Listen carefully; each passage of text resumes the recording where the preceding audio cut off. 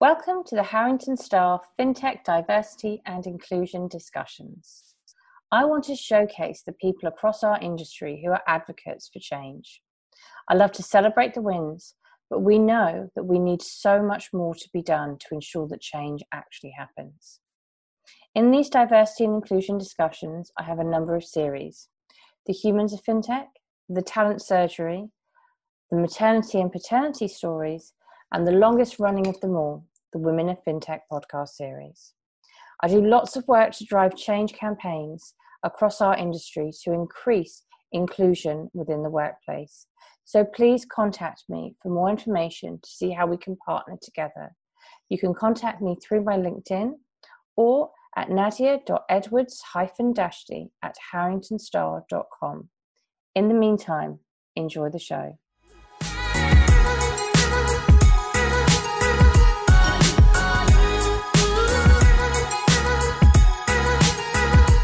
Welcome to the Women of Fintech podcast series. We are here today to celebrate the wins, raise awareness of the challenges, and walk the talk for change across the entire industry.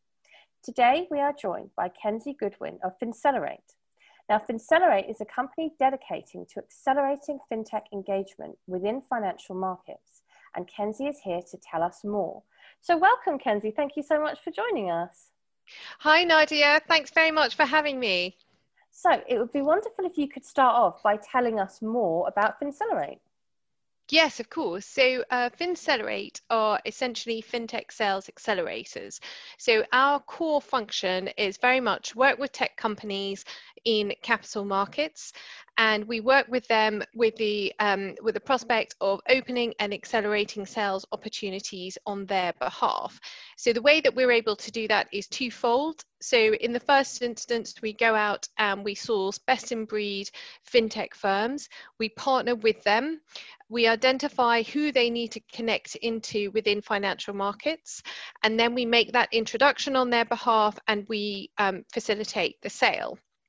Just in terms of the types of clients that we have, they will range from very early stage to also sort of very late stage and everyone in between. And our role will vary depending on the stage of the firm. Say, for example, if it's a later stage firm, we're more likely to utilize our networks for new opportunities, work alongside their existing sales team to provide a regular feed for qualified prospects. For the later stage firms that are potentially overseas, they're looking to expand in Europe. And what they would do is they would hire us to open up doors and opportunities for them before they go down the road of making local hires over here. And then for the early stage firms, our role is essentially to get their sales or their revenue pipeline ready for when they go fundraising for Series A. So that would be our role with the earlier stage fintech firms. So it sounds like you have a lot of support for all of these different sizes of companies.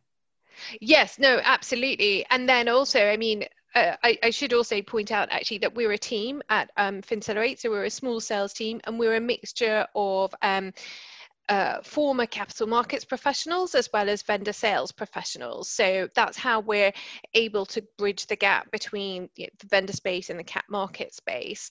And collectively, we've got about I mean, it makes us sound rather old, but collectively we've got about 130 years of experience between us all. So, but we're not all that old, just so you're aware. That's so good. That's good to hear all of that experience and how you're using it. Now, what about you? A bit more about you would be lovely to know about your journey to this position and what got you here. Yes, of course. So, my career journey to date was sort of very, very linear, and then I've had a sudden pivot, I guess, in 2019, sort of last year. And what I realized when I was then sort of looking back is in that sort of very linear time, I was actually making lots of sort of small pivots which I didn't quite appreciate at the time. But to answer your question, so I graduated sort of quite a long time ago now, just before the turn of the millennium. I graduated with a master's degree from UCL here in the UK, and I joined BlackRock as an equity trader. And back then it was Merrill Lynch Investment Managers. So it was the legacy Mercury asset management business, which had a massive domestic footprint back then at the time. And also, I think you're probably a bit young to remember the turn of the millennium, but it was a very exciting time in markets, in that, you know, this was the internet boom, share prices were going north, there's lots of capital commitment, there was lots of risk, and it was very, very exciting times. And that was, I guess, my sort of big intro into the city. And it was fun, it was exciting, and I felt that, you know, I was using loads of stuff that I'd learned at university, and I was having, you know, I had the opportunity to apply it in my role. And then obviously, like everything, you know, life changes, life moves on. We then had the financial crisis. Merrill Lynch Investment Managers then became part of BlackRock, and we had the BGI merger, and I saw the shift in focus from active equity to passive equity. And with that shift in focus, it was becoming exceptionally evident that the role that fintech was playing within all our lives, obviously, clearly, but especially in financial markets. And specifically, I could see it from an equity trading perspective, which is where I was sort of viewing the world. And I wanted to be more involved with that change, and I wanted to be more on the front line of that change, and put myself in a position where I was more exposed to these fintech firms that were that were coming through. So I left BlackRock in 2019, and I joined Finceler8, which is a very different type of company. And my role at BlackRock was very different to what my role is now at Finceler8. So that was a massive, that was a massive change for me. And I went from essentially being when you're at a buy-side house, you are essentially a client. So I went from being a client to suddenly, you know, the other side of the fence, where I was the salesperson. So, and I also went from a very large organization to a much smaller organization. But that was also something that I felt that was important for me on a personal level, because I'd always been part of a larger institution, and I was keen to, you know, when you're in a smaller organization, you have to get your hands dirty in absolutely everything. You know, you have to be spinning sort of 6 saucers on 2 hands and so on, loads of spinning plates. And that was something that I wanted to experience, because I hadn't had that at a larger organization. That's really interesting, hearing that journey of pivoting and taking on different challenges and different journeys, and moving from one side as the client over to the other as the seller. It's really, really interesting that you've kind of thrown yourself into all of that.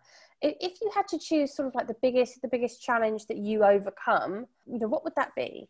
Well, it's quite difficult to identify, I think, one big challenge to overcome, because I think, you know, probably like everybody, you come across, you know, at every stage, you come across what you think is a really big challenge, and then you overcome it. And then, you know, you've got a little small relaxation period, and then another boulder hits you, you know, before you realize it. But I would say the biggest challenge, I think, was actually, well, it's 2 things, but they're very connected. So the first thing was to leave a really large institution and to go from a smaller institution. That was something, you know, it was a big challenge, because you have to have a different mindset. I'd learned a lot from my old role. It had provided me with an amazing network, an amazing work ethic, and, you know, the skill sets that I'd sort of built up over that period as well helped me overcome the challenge. But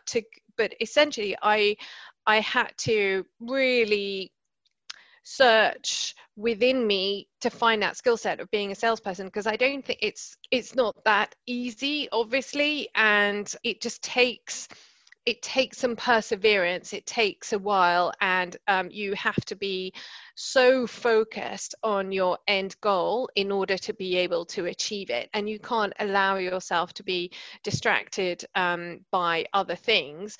And so that was also, so I think, to answer your question, the big challenge was that pivot that I made in 2019. Yeah, 100%. And really, really interesting to hear that the pivot was the biggest challenge, but it sounds like the most rewarding as well. So really nice to share that. Thank you. I think absolutely, I agree. It probably is the most rewarding, because you obviously when you're presented with challenges that you then overcome, and the unpredictability of the day, and also knowing that when you work for a smaller organization, everything that you do has a big impact on your bottom line, basically. Yeah. In a larger organization, that impact, that there is an impact, but it's just a lot more of a subdued impact, because clearly there are so many other people working for the same organization that are also doing a fantastic job. But when you're in a smaller organization, if you do something, it has a great positive impact, and if you don't do something, that also has an impact as well. And just feeling that, knowing that on a day-to-day basis really helps, I think, focus your mind clearly on what your end goal is, and it forces you to think in different ways of how you are able to achieve that end goal, because it's a lot clearer in your mind when it's a smaller organization, I think. Yeah, that's brilliant. Thank you so much for sharing that with us. I wanted you to tell us more about your work with 100 Women of Fintech and what that entails, because I can imagine quite a few people listening to this will probably want to be a part of it. Oh, yes. I mean, that would be great. So I'm on the Global Visibility Committee for 100 Women in Fintech, and maybe just a little bit of background about the initiative and how it's come about. So 100 Women in Fintech was born out of 100 Women in Finance, which people may know as it was previously called 100 Women in Hedge Fund. It started back in 2001. It's a network of 15,000 members globally. The mission is very much to strengthen and empower women at each career stage to achieve their professional potential. It also serves to inspire and equip a new generation for industry leadership. And the CEO, Amanda Pullinger, recognized obviously what was happening in the fintech space and wanted to embrace and celebrate the amazing things that female fintech leaders were doing.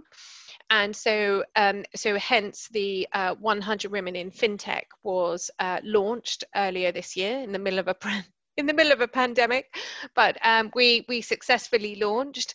And what we're doing at the moment is so the purpose behind 100 Women in Fintech is to elevate the public profile of female fintech leaders and enable their relationships within the fintech ecosystem. So that's the mission of the organization.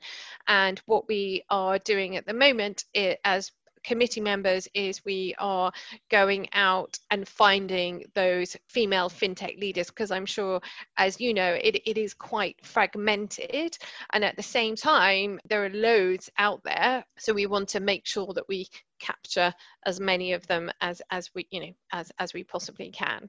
And how can we all get involved and support you in this? Absolutely. So if you are a female fintech leader, then please reach out to me, Kenzy Goodwin on LinkedIn. Separately, and I can send you more information, happy to talk to people on a one-to-one about it. Separately, if you would like to see who is already on the 100 Women in Fintech directory, it's all on the 100 Women in Finance website, and there is a link on there for people to apply to be part of the directory as well. Okay, fantastic. And what we'll do when we post this pod, Kenzy, we'll put all the links in there as well, so it's really easy for people to follow and connect with you. So thank you for sharing that. Lovely. I wanted to ask, what advice would you give to the industry to affect the gender imbalance? Yes. So, I mean, before I answer that question, I mean, one thing that I would say, having worked at BlackRock and also now working at Finceler8, I think that it really is something that, both those companies that I'm working for now and have worked for previously, it's something that they feel quite strongly about, affecting that gender imbalance. And I would also say the industry is now, this is very different what we're seeing now, what we've been seeing in the last few years in terms of what the industry is actually trying to do to address that gender imbalance. It's very different to what we've sort of seen, I think, in previous attempts, and it is working. It just takes a while for these things to actually come through. So my point is the industry is actually making that effort, I think, at the moment. But obviously, like everything, you want it to happen faster, and it should happen faster. So I mean, I guess the two challenges is to make sure that the classic problem is women hit sort of 30, 35 and they leave the industry, and then and you just don't have enough women coming into the industry. So I mean, that's a classic problem that's been happening obviously for a while. So the important thing is to really make that effort of going out and finding female leaders and putting them in places where they are very visible, so that younger women coming into the industry have those visible female role models that they can connect to, and they feel that they belong in this place and this is where they want to work. The other thing is obviously a lot of the, I guess, challenges come from the informal social events, which tend to be a bit more male dominated as opposed to female dominated. So it's addressing that issue, and it's almost like sort of creating more informal social events that would include more women, so that women would generally feel more included in the workplace. It's a difficult subject, but obviously childcare tends to work, because I mean, childcare is obviously a personal choice, but that is often the reason why some women leave the industry, obviously not all. And I think the other point that I would make is to further, I mean, this is happening to an extent, but I guess it just needs to be done more, but childcare should be seen as a responsibility for both parents, not just one parent, whereas at the moment it tends to be a default to the mother as opposed to the father. But if that's seen as a response, more of an equal responsibility, then I think that should be more of a game changer as well.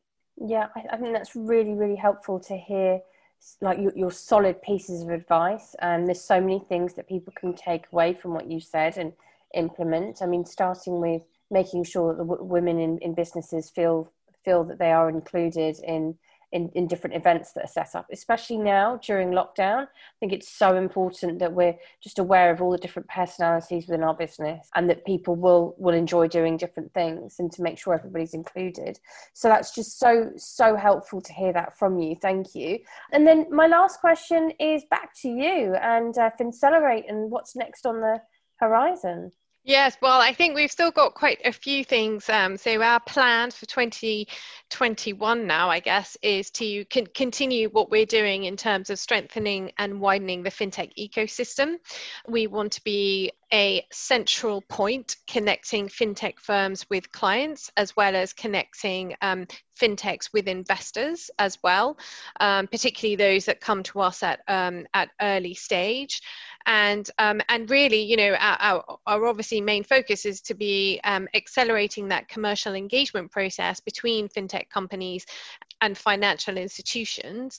And I guess, I mean, to put it succinctly, what we'd really like to be is widely recognized as a fintech filter on behalf of the consumers. So at the moment, with financial institutions, it's already in place to an extent, but it's of great benefit to our clients to be that fintech filter. Also, we're not obviously expecting to be in this situation of a pandemic for most of 2020, but it's actually for us as an organization, it's actually presented the opportunity to expand reputation sort of further afield in US and Asia, because I mean, like a lot of people are experiencing, because we're now no longer having physical meetings, so geographical locations are not so much of a restriction, and we're very aware of the tech talent that is out there in the US and Asia, and that's something that we would very much like to harness and